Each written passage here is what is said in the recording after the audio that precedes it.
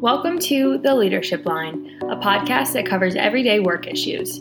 From dealing with jerks at work to feeling burnt out, Tammy and Scott's experience, along with their different perspectives, help listeners grow, examine realistic options and alternatives, and identify those actionable solutions to the tough issues we face every day at work. So our question is from Derek, and he wrote in, "My company requires mandatory one-on-one meetings between supervisors and employees each week. I really want my employees to get the most out of them, but they usually only last 5 minutes and they leave without gaining anything. How can I make these one-on-ones better as a supervisor and worth their time?" Yeah, what a great question.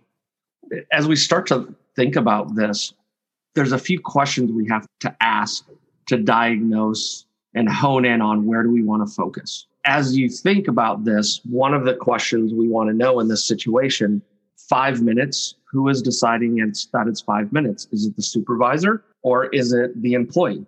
Yeah, it makes me think, Scott, that it's like one of those situations where it's like, okay, what do you want to talk about? Got anything?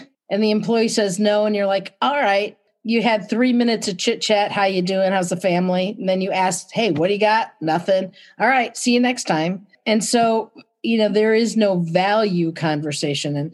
And Derek didn't give us a lot of information here, but there's a lot of stuff that I guess we should dig in and try to figure out, like, why is it not working? What I really appreciate about Derek is, he said that he wants to make it a value for his employees. So it doesn't sound like it's I'm doing this because my manager told me I had to. I may have started that way, but it's to a point of, okay, how do we get the most out of this and make it the most impactful? Well, and maybe that's a piece about that, because if Courtney, one of the things that you said in there is, it's mandatory. We have to. And so the front part of his thing was, mandatory and have to. The second part of that was, well, if we're going to do it, let's make it valuable. But maybe part of the problem is even that upfront thing, Scott. Have to, mandatory.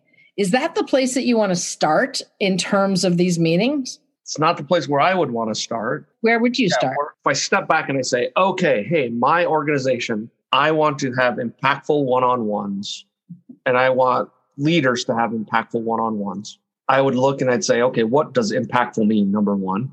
And we can sit and split hairs about what impactful means. The second part I would do is, who are my willing and where could I pilot this? Small, like just look for a small place to start versus, oh, here's the new policy, go do this. Scott, I think I would go to a place that's you're probably saying this, I'm just maybe saying it in other words. You know what? If I'm going to have one-on-ones with anybody, all right, if I'm having any meeting at any time, any place, anywhere, I am starting with the end in mind. What do I want to get out of this? Yeah. What does success look like? And especially when you're talking about one-on-ones. So the purpose, why? Too many organizations answer it reporting. I want to know what's going on. I want to be informed. But you're not going to get anybody having in-depth conversations if it's just about reporting back. What's going on with my project? Where is it, red light, yellow light, or green light? Okay. I think you have to say, if I want it to be impactful, go to your words.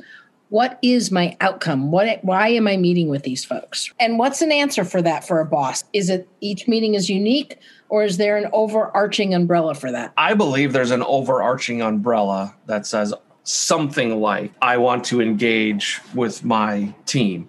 I want to understand them, and not just what they're doing, but who they are, what motivates them, what demotivates them. What are they working on? What would they like to go to in the future? See, and I would look at it from the perspective that says, what is a leader, a formal leader's job? It's to set expectations, hold people accountable to meeting those expectations, getting the results. And the third one, and we forget this one, is grow people. If I were to look at it, the overarching umbrella is, this is my opportunity not to beat them up, not to catch them doing it wrong. This is my opportunity to actually help someone become more or, become better at whatever that they are doing in that spot. And that, I think, if you're going with the one-on-one, how do I help this person be more, because we're meeting every month or every week, than they were when we weren't doing that before? And that growth piece is so important. And I think when I reflect back on what you said, the outcome, there's layers. So there's an outcome of the meeting. Then what's the outcome of growth? I could be growing them to be more effective in their role.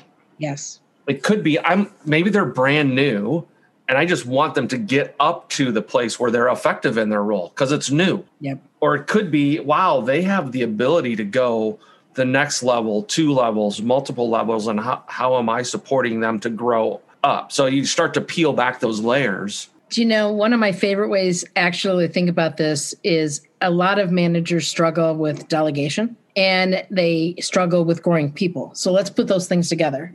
And you look at your plate and you say, what's one thing that I, as the leader manager, am doing that if I could actually help someone else learn how to do that, it takes it off my plate, i.e., I don't have to do it so I can do something else. And 2, it develops that person. So it's not crap work. It's really something important. And if you were to look at each one of your employees and talk with them about, hey, what skill sets you want to actually grow this year, and then look at your workload and say, all right, so for Courtney, she wants to do this, so we're going to work on that. Scott, he wants to do this, we're going to work on that. Derek, he wants to do this, we're going to work on that. Then you get that kind of that double whammy, delegation, growth, and have that be, and I talked with the person, so that's the third gift, right? What do they want to do? And together that moves us forward and gives us purpose underneath, individual specific purpose underneath my job is to grow and develop people, which is what these one-on-ones are about. So these one-on-ones can really be beneficial for both parties. Obviously, your employees are able to build their skill sets that they want to, what they're passionate about. And then you, as a boss, are able to give some of your workload off to those employees that are fully capable of doing those tasks. So I think that concludes our 4th episode of The Leadership Line. Thank you guys so much for tuning in again. And as always, if you have topic suggestions or questions, please reach out to us in the emails that will be in the description of this podcast. We'll see you next week.